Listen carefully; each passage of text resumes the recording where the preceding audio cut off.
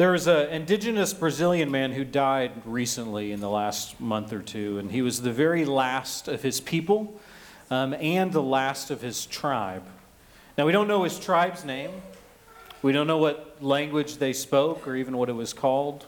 We don't even know his name because of that. And because of this, he was just called the man of the hole because of the large holes that he would dig inside of his home. That we don't know why he would do that because we couldn't talk to him.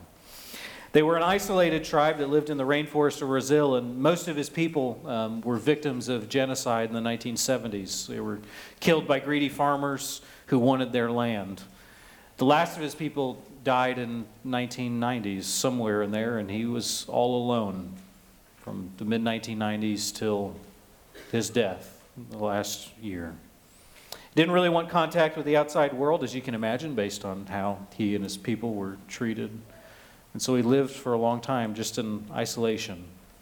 No family, no friends, no one to talk to, no one who even knows his name or could talk to him if they wanted to. Now, there's plenty to unpack in that story, but I was just struck by the loneliness that must have been like. I mean, can you imagine just being alone for that long? Not an acquaintance, not somebody at the store, not even somebody to say hi to. No one knows your name or even your language. Completely alone in every sense of the word. Now, we might not be the last of our people, obviously, but we've all felt the pain of loneliness at different moments, I'm sure. And we were not created to be alone. But sometimes even when we do experience community, or we get to be around people and they're around us, it's not always that great either. Sometimes there's new and fresh pain that's found there. So what's the cure for our loneliness, and man, why is community so hard to get? Well, this morning we're going to talk a lot about relationships and community. We'll see really in chapter 4 of the book of Ecclesiastes, if you haven't turned there already. This is kind of what the subject that Solomon or the preacher tackles. And it's what he's searching for as he's looking kind of for the meaning of life, for the answer for, man, what is going on in the face of death. And so today we're going to talk about the beauty of community, talk about the brokenness of community, and then we'll conclude with the community of Jesus.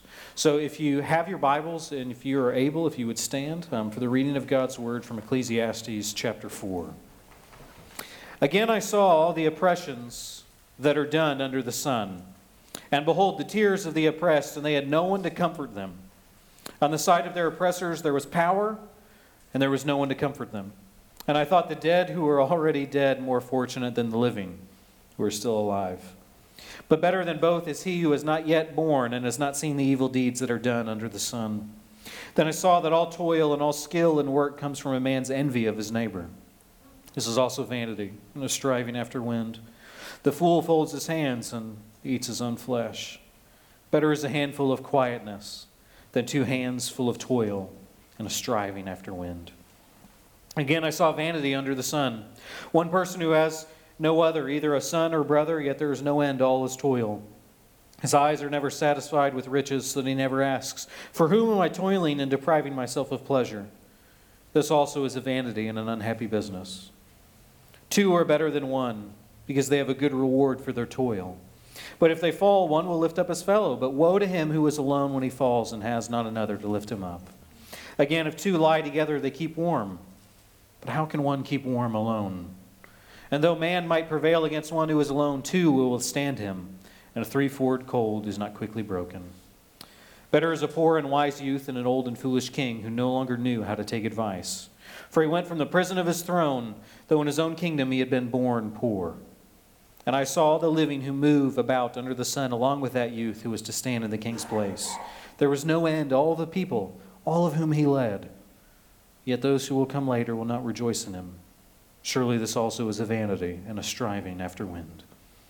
The grass withers and the flower fades, but God's word stands forever. Let's pray. Lord, I ask that you would be with us, that your Holy Spirit would come and you would illuminate your word. This is a difficult book, and there are verses and passages here that are hard to understand. Will you help us to see not just what it means, not just the words that you're trying to say, but what it means for us, how we are supposed to apply it, to believe it, to put it into action, and how it will make us more like Jesus. We pray this in your holy and precious name. Amen. You can be seated. First, we're going to take a look at the beauty of community. And so if you are taking notes in your bulletin, our first point is that we desire community. It's just that we desire community. So all of us desire community, or we desire relationships. And from the very beginning, okay, in the Garden of Eden, before sin came, God said it's not good that man is alone. We were created by God intentionally to desire relationships. And it's a good thing to want people to be in your life. It's a good thing to want to have friends, to want to have relationships with other people. Now, the book of Ecclesiastes can be a bit of a downer. If you haven't realized that yet, you will in the coming 8 weeks that we have left in this book. He has no problem talking about the futility of life, the vanity of it, and all of the problems that there are to be found. But in this section, he doesn't say that community and relationships are dumb and foolish and a waste of our time. He doesn't advocate and say, hey, we should just do life by ourselves because what good are people anyway? And so we're going to skip ahead and we're going to focus on verses 9 through 12 first. We'll cover the rest later. And we see right away in 9, he says, 2 are better than 1 because they have a good reward for their toil. He says having a community is a good thing. And he goes through a couple different ways that it's good. Well, it's good because it helps you in your work. Okay, it's much easier to paint a room, rake some leaves, work an oil well, do whatever. You have more hands to help you. It makes things easier. If you have more people or a larger community, it'll increase your reward. The more work is going to get done, there will be more money, more crops, a bigger field, a bigger harvest. But the beauty of community isn't that it lines our pockets with more cash. Verse 10, he also says, for if they fall, one will lift up his fellow. But woe to him who is alone when he falls and has not another to lift him up. Having a community and others around us, it helps us when we fall down, when we fail. And he's not just thinking of literal moments when you fall down and you need someone to help you back up, but he's thinking of all the times in life that we experience suffering. As Christians, even when we fall into sin, we have a community and we have people who can help us come back to the Lord, who can literally and spiritually lift us up when we fall. And how unfortunate is it for those who don't have anyone when they fall down? They fall down and they stay there, or they only have themselves to rely on and their own strength to go to for help. Verse 11, he says again, if 2 lie together, they keep warm, but how can one keep warm alone? The community, it helps us when we're in need. He paints the picture, right, of 2 people who are lying down in the cold. Maybe they're camping, or as they're falling asleep, they gather up. They're using their bodies to warm each other so that they don't freeze.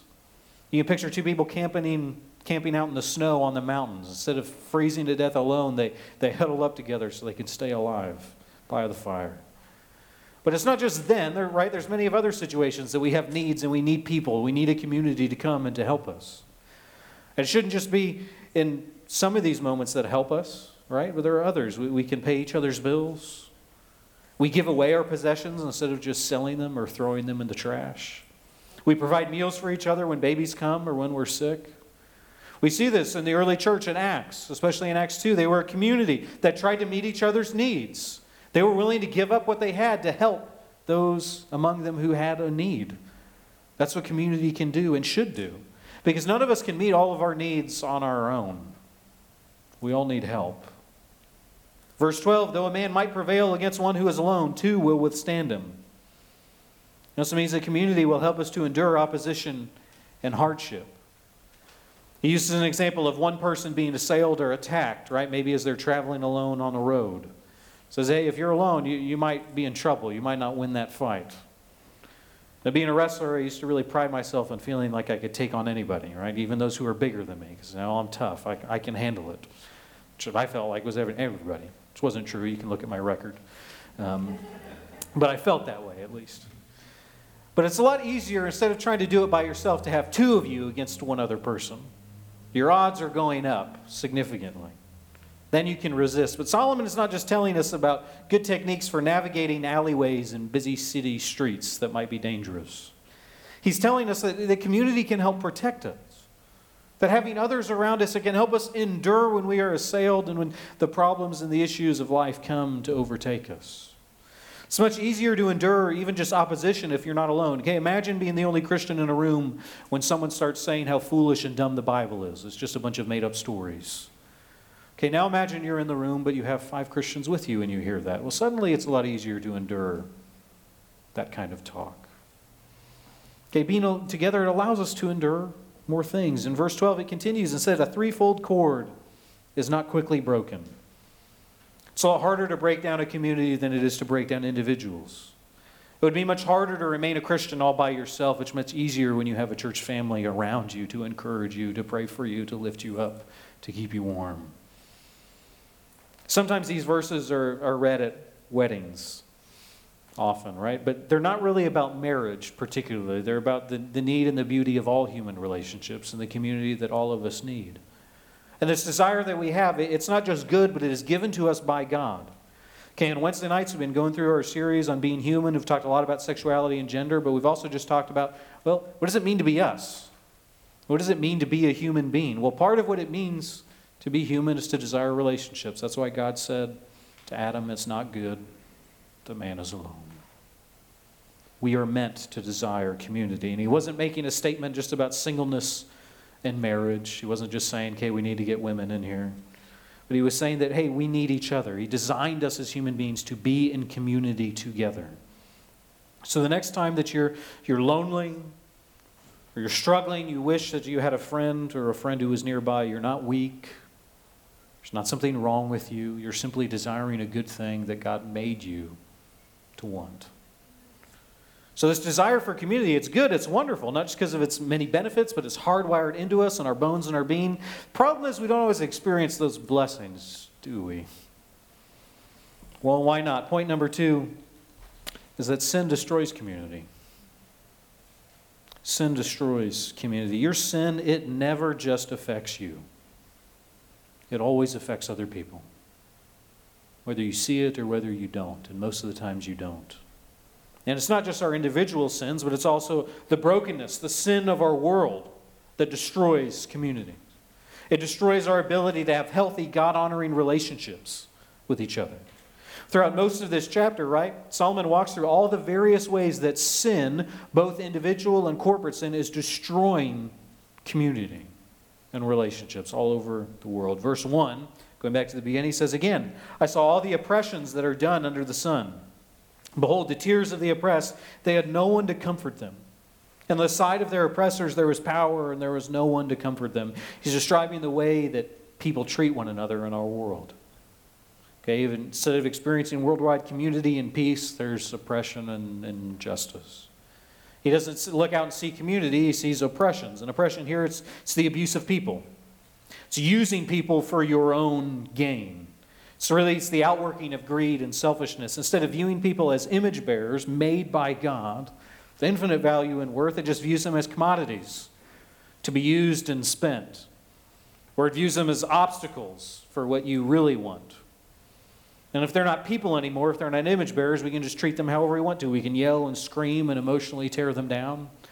To get them to do what we want, we can enslave them, can make them work in horrible conditions, we can pay them less than they deserve, steal their money. That's what Solomon appears to be seeing here in these oppressions, at least some of them. And all of these actions, they destroy community. And he sees the sorrow of those who have this done to them, the oppressed. He says, the tears of the oppressed, as he sees, and they have no one to comfort them. Even this greed, it just destroys their ability to have community themselves. And on the side of the oppressors, there was power and no one to comfort them. He kind of repeats this observation, and he's demonstrating that those who have power, they're using it selfishly, they just can't be stopped.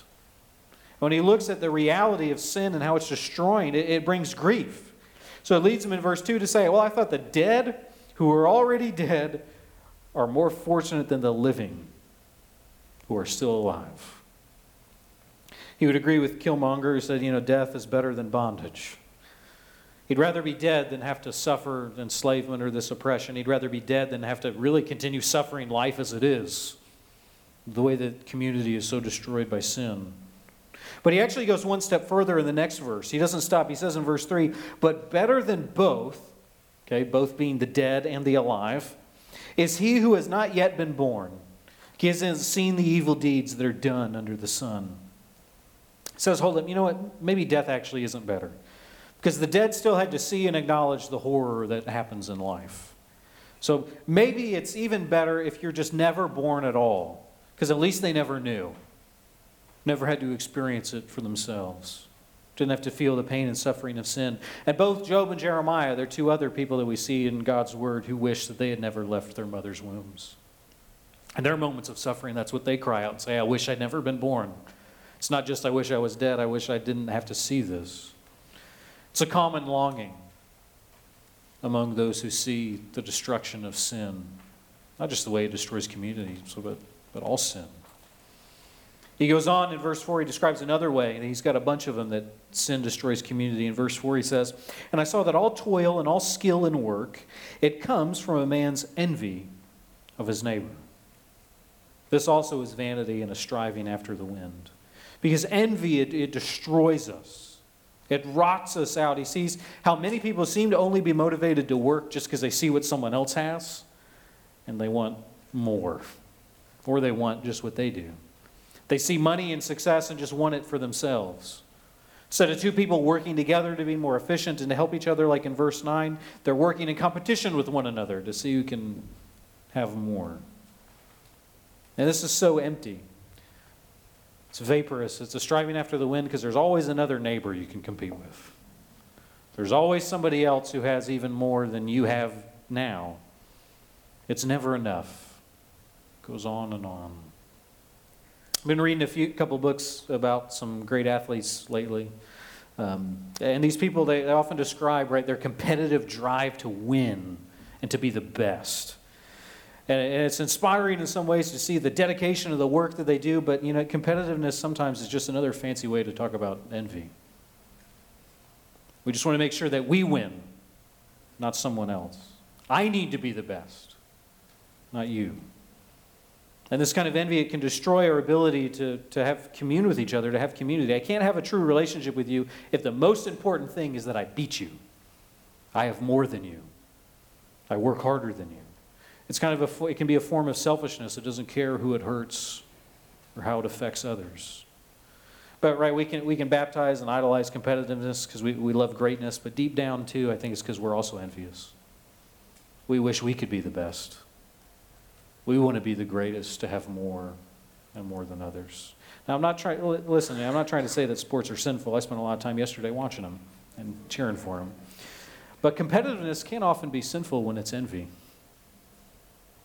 And it destroys community. And he describes the fool's attempt, right, to deal with this problem. Okay, so people we're working, we're always just trying to be better than one another. So verse 5, somebody gets smart. They say, well, the fool folds his hands and he eats his own flesh. Now, that's a weird verse. Let's take a look closer. What does that mean? Well, folding one's hands, it's also usually kind of a way to describe the absence of work. Somebody who's not actively working with their hands, they're just, kind of folding them or laying down to take a nap. So this person in verse 5, they refuse to play this game. Since most people are working for envy, they're just trying to keep up with the Joneses, they quit. They don't work. They're nihilistic about the world. They just check out. And he's saying, well, this is going to lead to starvation because you don't work. You ain't going to be able to buy food. What are you going to eat? So I don't think he's describing them and saying they're literally becoming cannibals. So that's what he metaphorically is getting at.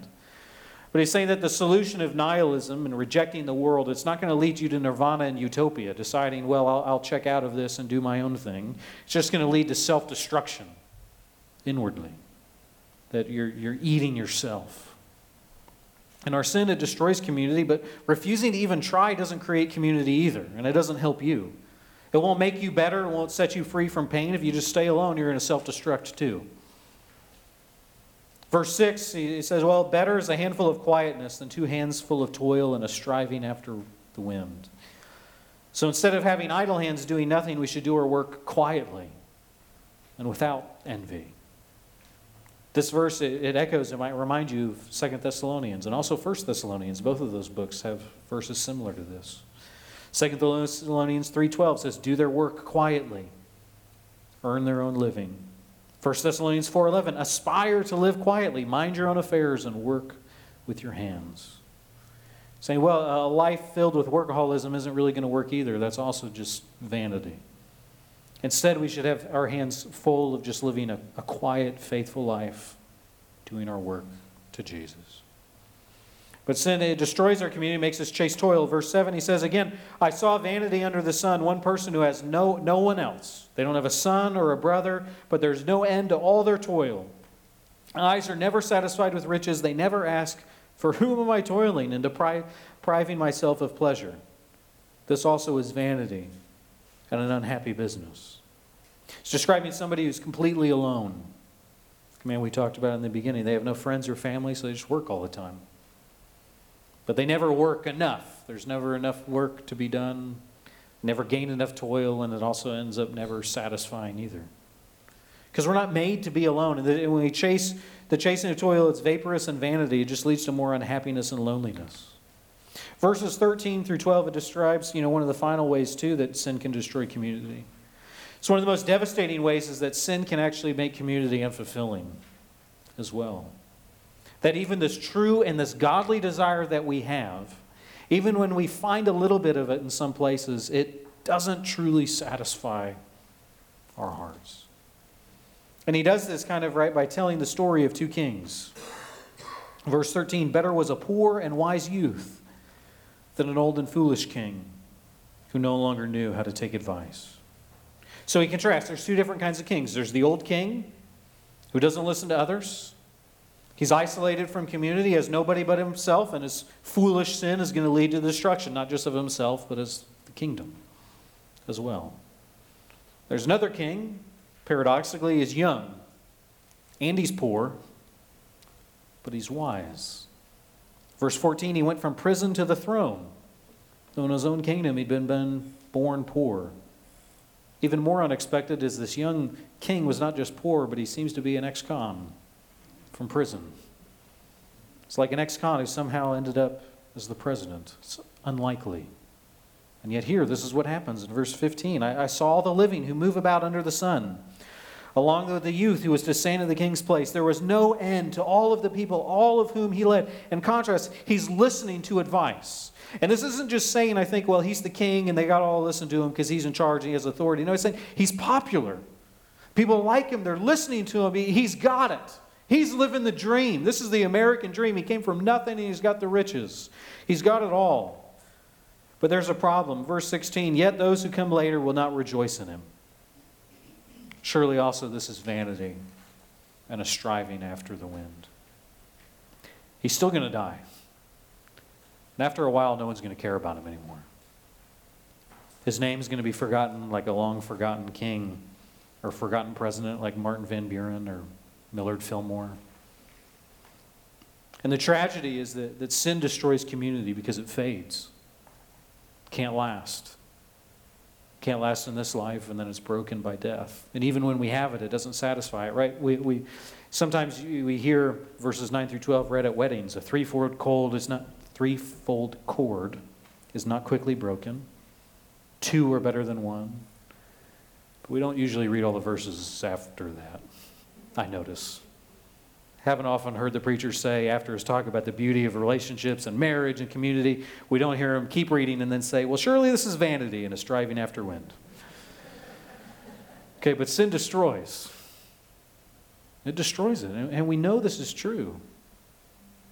Marriages end in divorce, spouses abuse, neglect, cheat, or death comes. Being a widow or a widower is not what anyone expects on their wedding day when they say, I do. But marriage can't save us from loneliness forever. Community can't. No community, no social group, no team. None of that stuff will truly last in this life. Death comes for all of us. And even if we have it, none of it can really satisfy our hearts. Even if you happen to find the greatest community where wonderful relationships, where you're known, you can truly be yourself, it still can't save your soul. Not like Jesus can. It will end up disappointing you. And sin, it can even destroy our ability to enjoy the good community that we do find in this life. So what's the solution? Well, our desire for community is good, but sin destroys and corrupts it. What can we do? Point number 3 is Jesus creates a new community. Jesus creates a new community. We're trying to find the gospel in this book everywhere. And what I see is, so I'm reminded, when Jesus came down to earth, he came down as our Savior. Right? He came down to defeat the power of sin and death.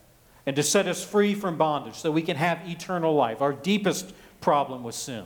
Not just that we're lonely, but that we're dead and we need resurrection. But Jesus also came to found the church. And it wasn't founded on just abstract principles. It wasn't just founded on 13 apostles. It was founded on the blood of Jesus. That at the cross, the tomb, and the resurrection, Jesus, He created a new community called the church. It got inaugurated at Pentecost when the Holy Spirit came. And the church that Jesus creates is where true community should be found. That in the church, the oppressor no longer uses others, but comforts the oppressed and worships alongside them. In the church, we work not to be better than our neighbors, but we work for the coming kingdom, and we work for our neighbors to help them, not ourselves. In the new community, the church, we don't work just to hoard for ourselves. We give everything away to the needy and the poor. In this new community of the church, those who don't have children, spouses, or family, they find their people. In the church that Jesus creates, we are all brothers and sisters in the faith. The church, our relationships, they're not based on what we do for one another. They're not just based on our political views or political party. They're not based on our favorite football team. They're not based on our interests at all. Our community is founded and based on Jesus. At Pentecost and the resurrection, the ascension, and His return again. And our community, it's a community and a humanity that spans the whole globe. We have far more in common with a Christian Somalian refugee than we do with our neighbor across the street who doesn't know Jesus. Because our community is founded by Christ and nothing else. Ephesians 2:19 through 22 is part of our call to worship this morning. It might have seemed long, but I thought it tied in with this passage this morning. Read 19. He says, "So then you are no longer strangers or aliens. You are fellow citizens with the saints and with the members of the household of God. You are built on the foundation of the apostles and the prophets, with Christ Jesus Himself being the cornerstone, in whom the whole structure, being joined together, grows into a holy temple in the Lord. In Him you also are being built together into a dwelling place for God by the Spirit." We are united by Jesus and Jesus alone. He is the cornerstone everything is built on. If He wasn't here, all of this should disappear. If we could keep being a church without Jesus, we've probably missed something. He should be the thing that holds us together. And Tanglewood Bible Fellowship, right? We're not the temple, but we're just a brick, and we're a stone and a part of the universal church in the kingdom of God that Jesus is building. And every single Christian everywhere is a part of this community. This is one of the most beautiful things about the church, that we are a new people that God makes. The gospel is not just that Jesus died on the cross for your sins. It is also that He adopted you into His family. But now every single Christian is your brother or your sister in Christ. And we belong to one another. We're supposed to be a church family where we can have a place where we're known, where we're loved and we're accepted and we're cared for, not based on anything that we do or even who we are, but on who Jesus says we are. And because Jesus says that we're family. And so that's why we love one another. Problem is, that's not always what we experience, is it? Even in this community. And this is where I have to make a caveat. This church that in the new humanity and creation community that Jesus is creating, it's still under construction. It doesn't always describe reality, because sin is still present. And sin destroys community, and sin can even destroy local churches, and far too often does. And it's especially painful for us when churches, places that should be this new community, this new humanity, this different way of life, are just places of sin where we get hurt even more so than we've been hurt outside in the world. When you go to church because of the promise of community only to be betrayed, used, and abused, it creates a profound hurt. And this is a reality under the sun. But it doesn't mean that Jesus has failed.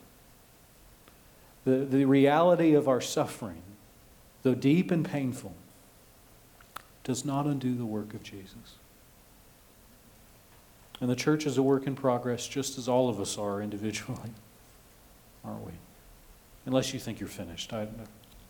Someone will probably help you realize that's not true. But Ephesians 5:22, he continues. He tells us that Christ also loved the church. Loved her even though she's not perfect. Well, she's deeply, not just not perfect, she is dead and sinful and full of more issues than we know. But Jesus knows all of them. And yet Jesus loved the church and he gave himself for her, that he might sanctify and cleanse her with the washing of water by the word, so that he might present her to himself a glorious church, not having spot or wrinkle or any such thing, but that she should be holy and without blemish. So the church has plenty of blemishes at the moment, universal and many local. And there's sexual abuse scandals, televangelists, prosperity preachers, celebrity pastors who are all about their image and platform, churches that just want to be businesses, pastors that just want political power, and so much more. We could all add our own stories, I'm sure. All the blemishes that we see. And all of this sin, it does stain us. But Christ is washing his bride. He is doing something new. And this reality of sin does not free us from our need for community. We don't get to decide that the church is for other people and we're going to do it by ourselves. No. You were adopted into a family. You don't get to take yourself out of it. In fact, there is no way out. It's not good for man to be alone. It's not good for Christians to be without a church. There's absolutely local churches you should flee, but don't flee the bride of Christ. Because Jesus is building his church and every believer is a part of it, whether you like it or not. And we're all in this together as Jesus remakes the world and reconciles all things to himself, as he says in Colossians. You won't find a church without sin, but you also won't find a church that Jesus is not busy sanctifying and washing white, and one day it will be spotless and blameless. Not because of amazing pastors or amazing music or even wonderful members, but because of Jesus and what Jesus can do and the blood that washes away all sin. This morning we've been talking about community. We rightly desire community, but sin ruins it. But we can find it in Jesus alone and in the community that he created as a part of his body. So our challenge is that, we should be part of the community that Jesus is making new. I'm going to close this in prayer and we're going to transition to a time of communion. Lord, I thank you. Lord, I thank you that you have not given up on the church. I have at points. I've been tempted to just walk away and think, maybe it's just you and me, Jesus. We'll do it on our own. And yet, Lord, all of the sin of my life, of our lives, of the church everywhere, that you see, you didn't wash your hands, burn it up with fire, and then do something different. Lord, you still saw us, and you loved us, and you came and you died for us. And you were busy washing, making us new. And you never get frustrated even as we continue to dirty ourselves. You're trying to clean us up. You just love us and show us compassion and keep going to work. Lord, would we place our hope not just in a human institution, but would our hope be in what you are doing in our institution? Would our hope be that you will one day wash us all clean and white as snow at that great wedding feast when you return? And would we be able to find glimpses of that true community here? Not because of how wonderful people are, but because of how wonderful you are and what you are doing is. We pray this in your holy and precious name. Amen. Amen. The blood of Jesus will never lose its power, and it can cover all of your sins. Here's this benediction from the end of Romans 15. May the God of hope fill you with all joy and peace in believing, so by the power of the Holy Spirit you may abound in hope. God bless you. Go in peace.